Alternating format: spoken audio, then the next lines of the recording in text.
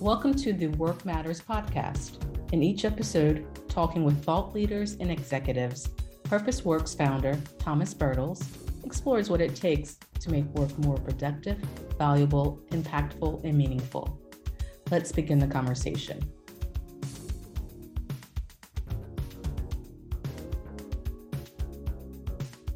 Welcome to the Work Matters podcast. Our guest today is Kevin Wheeler.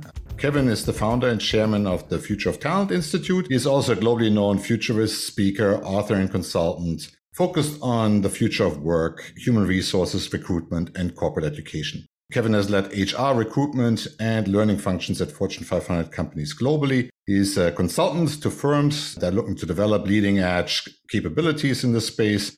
He's also an advisor to several high-tech recruiting startups and a lecturer at the University of San Francisco. Kevin, welcome to the show. Oh, thank you. Glad to be here. So our topic today is the future of HR. So we're currently going through some interesting times, right? COVID has accelerated a number of things, including the digital transformation of business and work, but it also has made a lot of people less fearful about leaving their work. And now we're starting to see some data around that, what people call the great resignation.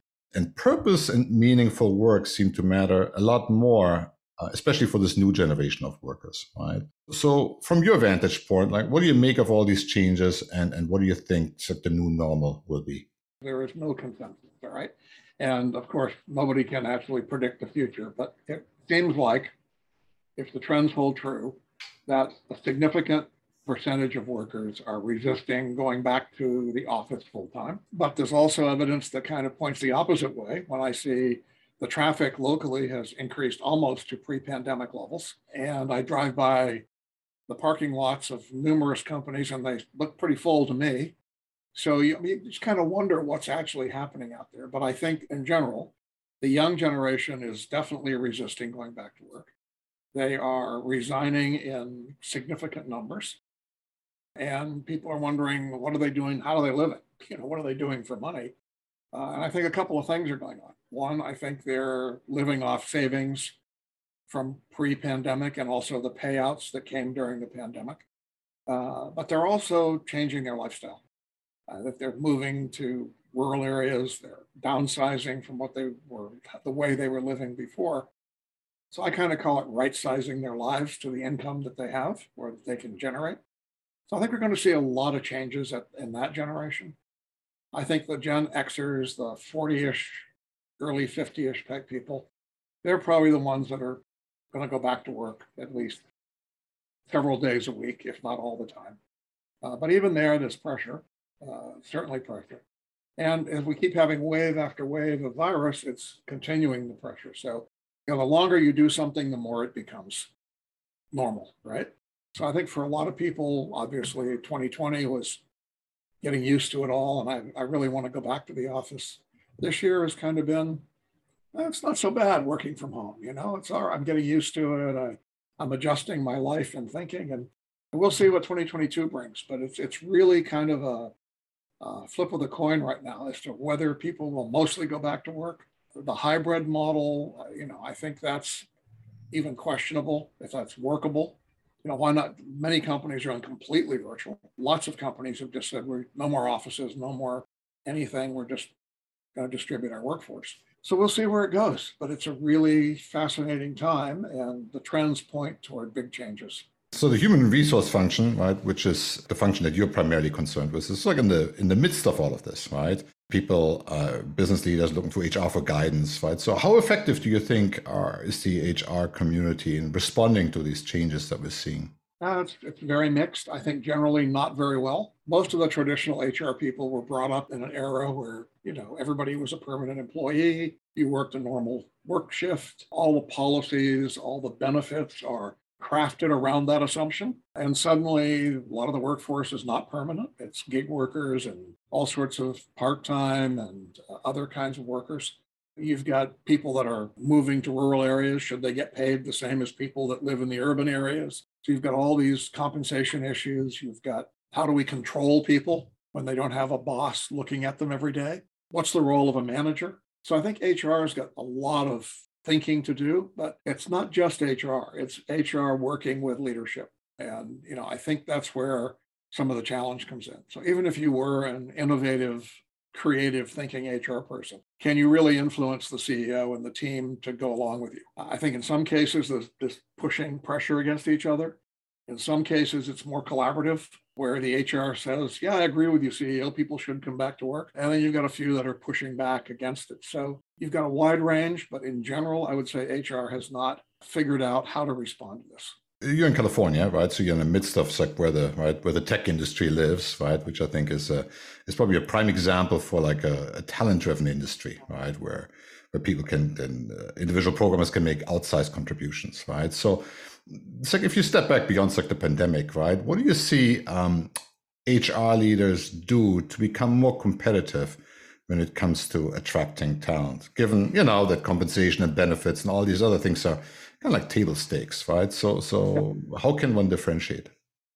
Oh, I mean, I think it's easy to understand why people are leaving. All right, it's not that hard. They're leaving because they're not happy. They're not engaged. The work isn't meaningful. The bosses are too micromanaging or not allowing them to be creative or do the things that they think they should be able to do or want to do. So, I mean, people don't leave just because they're, decide they want to leave. There's a motive for leaving. And I don't think the motive is that hard to figure out. You talk to these people, you interview them. My boss is an ogre. I want to learn more things. I want opportunities. They don't give them to me.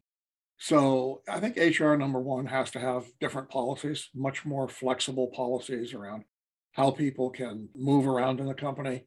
That they need a lot more learning and development opportunities for people and time to do the learning and the development. I think they need to really figure out how to deal with this overwork. That's a big part of why people are leaving. We feel like we're just being slaves and working 10 hours a day. It's all about writing more code or getting more work out the door. And so how do we change that? How do you make that less of a problem and make it authentic? Because a lot of people say, oh, you don't have to do it, but then your performance review comes and, well, you didn't complete your goals or whatever. So, it's a two-phase sort of standard in many organizations. They tell you one thing, but the actual practice is the other thing. It's a real challenge. So you've got to get rid of that. You've got to become authentic. I think you've got to tell people the reality of what's going on. Very big tendency in companies to not share, what senior leadership knows. I've said, and I can't how many meetings I've sat in where this is just for you to know, but don't tell your people, right? Which is absolutely the worst thing you can possibly do. And it never works either, right? It never works. They always find out, right? I don't think it's that hard for HR to do this. But again, it's back to that thing. Will senior leadership support it? Can they get those people to understand that all these people are leaving because of these things? And it's not salary, and it's not more benefits, and it's not more food in the cafeteria, and all the things that were going on pre-pandemic, which were, I think, cosmetic things, right? We have a 24-hour fitness gym. We have a dentist on site. Yeah, that's just so I never have to go home, right? I can even work more now because, you've got everything I need right here. So it kind of backfires in a way, I think, big time. And people are just fed up. I think they're disgruntled. They're frustrated, especially the younger generation. It's not what I signed up for, I hear them saying. They told me I would have my job description was great. I can do this and do this. And I come in here and the reality is I can't do anything. Right. So I mean, it's not a mystery. I think it's common sense, listening to what people are saying and then making those changes as much as you possibly can. I fully agree with you, right? And I think my view is that actually the actual design of the work in most cases, right, is probably a root cause of why people don't want to stay. There are jobs, the purpose is not clear, there's no autonomy, and people feel like cogs in a wheel. Do you see companies investing in rebuilding those capabilities or? No, I don't. I mean, I think most HR people are still administrators. Right? That's really what they are. All right.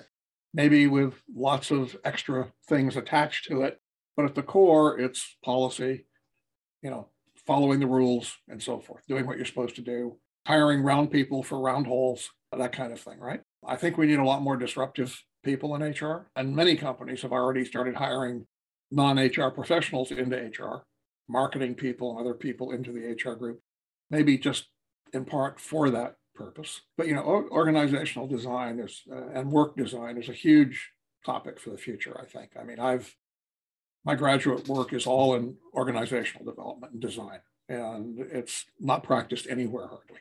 People don't really understand what that means except how to juggle the org chart. So it's really, I think, about who should be a permanent worker, who should be a gig worker, what kind of work do we want to get done by what kind of person, instead of this assumption that all work needs to be done by full-time 8 to 5 people all the time.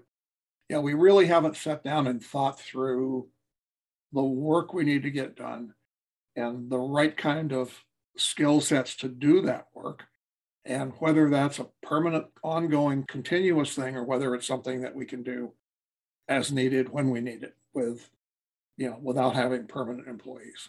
So it's really kind of rethinking how organizations work. I think most of them need to be smaller. Obviously, AI and automation are playing a huge part in what's going on and will continue to. So we can do more with fewer people. And then the question is, what do we do with the people that we no longer need? Can we retrain them? Can we put them in different roles? Can we stop hiring and start redeploying the ones we have into other places so that the automation is less disruptive? So lots of things in HR just isn't there. They're not really tackling those questions, I don't think. It's got to be integrated with what's going on in the manufacturing side. It's got to be integrated with what's going on in the financial side. And I think the functional silos are really a really bad thing. We need a lot more cross-functional teams that really are working together and sharing what they're doing. We just need a lot more people working with each other and integrating with each other and knowing what the left hand is doing so they can support it. But I don't think we have that. Yeah, I think that's interesting. I mean, I come out of the lean manufacturing world, right? And I feel like there was also this whole counterintuitive idea. It used to be, well, let's make the largest batch possible, and then, we can allocate all the fixed costs. And so this lean idea of like one-piece flow was really very counterintuitive. People said, this can't be financially successful. And I feel like the same is true if you look at organizational models, right, where companies think is like, if we organize things in global functions and control everything centrally, right, whether it's quality or HR or any kind of support function, that will be the most effective solution. And the reality is it's probably in many cases the worst solution, right, because you end up with overburdened control structures that really oftentimes get in the way of doing the work, right? So I think companies like Hire, I think, are showing interesting examples for organizing people in small mini enterprises, right? And instead of like having one monolithic organization, right, you have like 10,000 little profit centers that are all collaborating and working and competing with each other. And I think my sense is we're probably going to see more of those models emerging. Would you agree? Totally agree. I think we're going to see more. I call it the Charles Handy, if you're familiar with Charles Handy and his Cloverleaf model, where you've got a small core of central people who sort of coordinate all these projects that are going on outside. And those projects or activities going on might be made up of, and will be made up of, a combination of gig workers and permanent workers and consultants and contractors. So it's really a coordination job and an analysis job, using the data and understand what's going on and how do we do things in a better way to get the results we want. But I think it's just so embryonic right now. I don't think most organizations are willing to embrace that model. A few, the small ones are, but if you take a huge company, and it's just, even as an HR person myself, if somebody told me to do that, I would say, oh my God, how do I do this, right? It's not something there's any practice to look at, right? So it's all experimental. So it's really frightening, and it's going to take people with really, lots of guts and a lot of intelligence to figure it out and go do it. But yeah, you can do it in a small company. They're doing it big time, and startups are doing it, and it works. It's a great model. I think it will be the model for the future. And as industrial manufacturing becomes more automated, which is inevitable, we're going to need fewer and fewer workers. And I think companies like Amazon that, even though they're hiring tens of thousands of workers, especially during the holiday season, I think the robotics that they're developing right now are going to replace almost all those people within 5 years, maybe. You're going to see no more need to do that in 5 years. So they need to be thinking about how they're going to deal with that issue, right? But automation is a big factor that I don't think we're paying enough attention to. And it's not just automation in manufacturing. It's in recruiting, it's in human resources, it's in finance. It's pretty much everywhere, which means you need fewer people. My experience, like in the past, HR has been relatively light when it comes to technology, right? You might have an applicant tracking system and a payroll system, right? But that's kind of like where it ends, right? What do you see? So I guess the future when it comes to HR using technology. There's technology now to let me find people automatically. It's technology to screen and assess people, at least augmented. I won't say completely automated, but heavily augmented. There's candidate relationship management systems that, again, are AI empowered. All the administrative work can be done in an automated way. Even things like onboarding employees has especially accelerated by the pandemic is virtual. And the data analysis is maybe the weakest part, but the tools are coming now to analyze data that they've got. If we take learning and development, learning is virtually completely moved to the cloud. It can be coaching, and that can be virtual. It can be done with avatars and other virtual worlds, so to speak. Those are the two big areas of HR, right? The learning and development and recruiting. Those are highly automatable. And I would say maybe 10% of companies have even approached 50% of that. It's there, the technology is there. There are issues around integration, this issue around recruiting and learning, not having the IT staff competent to develop and integrate these tools. But that's an issue, again, that's back to OD. We need to plan to hire, instead of hiring another HR generalist, let's hire a data analyst or an IT person. It's all, the technology's there. Probably also one area where I think this technology would also help is just providing more data and insights to the HR function, right? And I know you've written about it, and I have an opinion on that too, about like the uselessness of many of the metrics that are being used in the HR function, right? They're almost all useless. I mean, they're all what I call level one or rear view mirror metrics, right? This is what happened last week, last month, last quarter. I don't really care. I'm more concerned about what's going to happen next quarter, next month. We have tons of data. HR is swimming in data from applicant tracking systems, from their career sites, from the internal communication systems of the company, but they pretty much don't have access to it. They don't know how to access it. And that goes back to not having data scientists and data analytics that they can actually use. I don't expect, even for me, I can't analyze that data. I have no clue how to analyze that data, but I know it can be analyzed, and I've worked with people that know how to do that. So it's about how do we get those people to work in our function and help us use that data in intelligent ways. How do we develop predictive analytics? You know, the question I asked earlier about what kinds of people do we need to do what jobs? Well, the only real way we can figure that out is to analyze data, to look at what has been done in the past and what kinds of people did it best. It's not difficult, but it requires hiring the right people, having the right goals and objectives, understanding what you want for an outcome. And I think that's really the lack of, we don't know what we want. You know, it's like when I see it, I'll know it, but I can't tell you what it is I want, right? And I think HR really needs to spend more time defining, what do you really want? What kind of a goal do you want? What outputs do you really want to see out? And then how do we get the data to help us achieve this? That's really the ultimate goal. Yeah, you know, it's just such a different concept of HR, right? Because if you think about how people currently are being trained and what the focus of the role is, it's around doing investigation and you know, adherence to labor laws and all those fun things. And they're very important, right, from a compliance perspective. But there's nothing around how do we build new capabilities as a business? If talent is the strategic resource, right, how do we make sure that we get more than our fair share of that talent? And I think you're absolutely spot on. The only ones that have really done anything there are primarily Google, which sort of pioneered doing some of this research. I'm not sure they're still doing it, but they were when Laszlo Bock was there. You know, I think Microsoft has done some of this. Unilever has done some. There are organizations that are definitely starting to pioneer the way to tap into data, to hire the right people to analyze this data.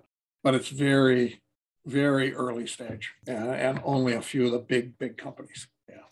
Yeah, and I think the also probably an easy way to gauge, right, how important HR is to look at the amount of investment, right, that's being made to skill up and build up the function, right? And my experience is, you know, there's not a whole lot going on. It's rare that you have HR as a client that says we get some funding here to fix some things, right? That's kind of unusual. You know as well as I do, as being consultants, how difficult it is for the HR groups to get any budget.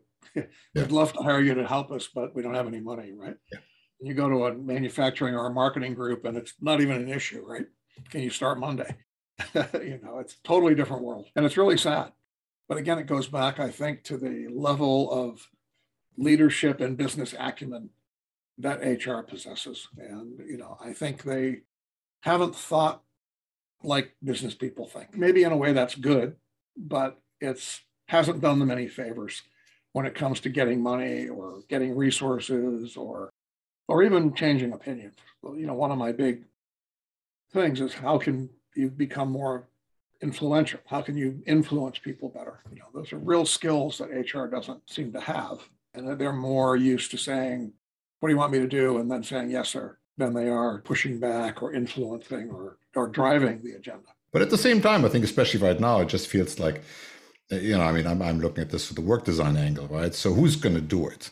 Because managers are not trained to do that, right? And they're oftentimes just reacting to the pressure ahead of them to say, I got to get this work done. I got to find a warm body to do that. HR is not going to be able to do it because they gave up on building those capabilities in-house a long time ago.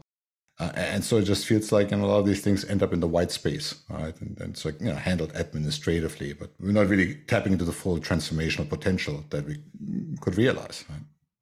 Totally agree. And, you think, where is that going to come from? I think it's going to come from where we least expect it, most likely. Who know whether it's going to be from, engineering or whether it's going to come from data analysts. But, I think eventually something will emerge, but I can't predict right now where that's going to come from. But I agree with you. I think very rare HR organizations that have anybody capable of doing that. There are probably a few, but not very many. There's a few CEOs that are also the HR person in effect, and they're kind of trying to drive that agenda forward. But it's a struggle. You look at Zappos, which was a great example of trying to introduce holacracy, which was a really good experiment. It was a good attempt, a really innovative way to look at how things work. And so these ideas need a champion, and then they need somebody to execute. They need an operations person underneath there to make it happen. Yeah, and probably also the stomach for risk-taking and experimentation, right? Because there's no template, right? You're going to have to figure out something that works for that specific company and that specific culture. And you're going to make a lot of mistakes. That's inevitable. But the mistakes are how you learn. It's the old saying, you only learn through your mistakes. You never learn anything through your successes. So, I think it takes a CEO willing to go with that risk, to say, let's try some different things. Let's see what works. Let's try it in this division or this section of the company and see if it works. And again, there aren't very many willing to do that because, we've really become caught up in that shareholder quarterly profit thing, which is a real challenge for companies to get out of. And again, I see a few smaller companies are refusing to do quarterly reports. Yeah, they're pushing back against that. They're saying, we'll give you one twice a year. We'll update you. And of course, private companies, which have been very successful, actually, have never had to do that, right? So you go to private companies and they seem to do extremely well relative to the public companies in many cases. Now, if you're like a farmer and you plant carrots or potatoes and you pull them out every 2 weeks to see if they've grown, right? It's probably not going to lead to anything spectacular, right? So I think things take time and don't seem to work in these quarterly reporting cycles that financial analysts expect, right? Those time frames are totally arbitrary, totally artificial, and really meaningless, right? Because 3 years later, you might have the most fantastic product in the world. Not going to happen if you have to check your profits every quarter. On the software development side, right, people have discovered agile and agile ways of working, right, and use that, I think, increasingly as the operating model to build things, right, when the future is unclear. Do you see kind of like agile making any inroads on the HR side? There's all these articles about agile HR and agile recruiting. It's just another way to say faster. Yeah. It's not necessarily better or more thoughtful. And that's even true in the software world. A lot of the agile software development is just write more code faster, which has led to burnout. It hasn't necessarily led to higher quality coding or better coding. So, I think the agile school is facing a lot of challenges right now. The concept was legit, but it's like so many of these, I guess I call them semi-fads or whatever. You soon find out their Achilles heels. Supply chain on demand has led to where we are right now in terms of our lack of stuff, right? Because the supply chain can't deal with it. So that's the Achilles heel. It only works when every gear is meshed together perfectly, right? Agile only works when you've got thoughtful people who are focused on quality and figuring out better ways to do things, not just faster ways to do things, right? So how can we learn faster? Well, I talk to a lot of education experts, and you don't speed up learning. Learning takes a certain amount of time. I can't teach you French in a day, not possible, okay, or a week or a month even. And I think the same goes for a lot of other things in the agile world. Yeah. And I think it's a function of, courage and resources, right? But I think also just the overall mindset. I just feel like in many large organizations, there's this glacial pace, right? That makes it very difficult to compete with very fast, agile organizations that can, turn on a dime, right? And especially in today's world where things really change every 5, 10, 15 days or minutes, right? I think it's important to have the responsiveness. And I think in large organizations, it just doesn't happen, right? There are too many layers in the hierarchy. There's too many approvals that need to be thought. And somewhere along those 18 months journey to build this consensus, right? Something happens like a merger or a senior leadership change or whatever, right? Then you start from scratch again, right? You walk the square, right? And you never stop walking, right? You constantly align these stakeholders, right? That's oh, absolutely. And it's another reason why small companies are innovative and creative and can respond to things quickly. But the big ones really are almost paralyzed. And I mean, that was okay when you're just producing stuff. Yeah. It's exactly designed to do what it was designed to do, which is produce a high volume of stuff in a high quality, completely repetitive way. Mm-hmm. And if you're making cars or you're making, refrigerators or whatever it is, it's exactly what you want. But like I said, that's going to be all automated. And so now we need innovation and creativity and so forth, which is, we really struggle to figure out how do you best organize for that? Listen, Kevin, I appreciate you taking the time and share your thoughts. And it was great to have you on the show. And until next time. Yeah, until next time. Thanks so much for the opportunity. Here are my takeaways from my conversation with Kevin Wheeler. 1, our attitudes towards what we expect from work have changed, and many of these changes are likely to become permanent. And so organizations are well advised to listen to their employees and respond to those changed expectations. 2nd, automation will fundamentally transform the workplace. More and more of the routine production work is already automated. And now we're starting to realize that we cannot use the same mindset that we use to organize production work to organize creative work and knowledge work. And as we are experimenting with new ways of working, that will create both an opportunity and a huge challenge for the HR function to support that experimentation. And it will also likely require new disruptive leadership within the HR function. And lastly, I very much agree with this point that we should view employees as investors who invest their time, skills, and energy into the organization and expect a return. And if they don't get that return, they will leave. I hope you enjoyed this episode. Please also check out the other instances of the Work Matters podcast. And don't forget to subscribe so you'll never miss an episode. We hope you enjoyed this discussion. If you did, please subscribe, like, share, or comment. Until next time, let's make work matter.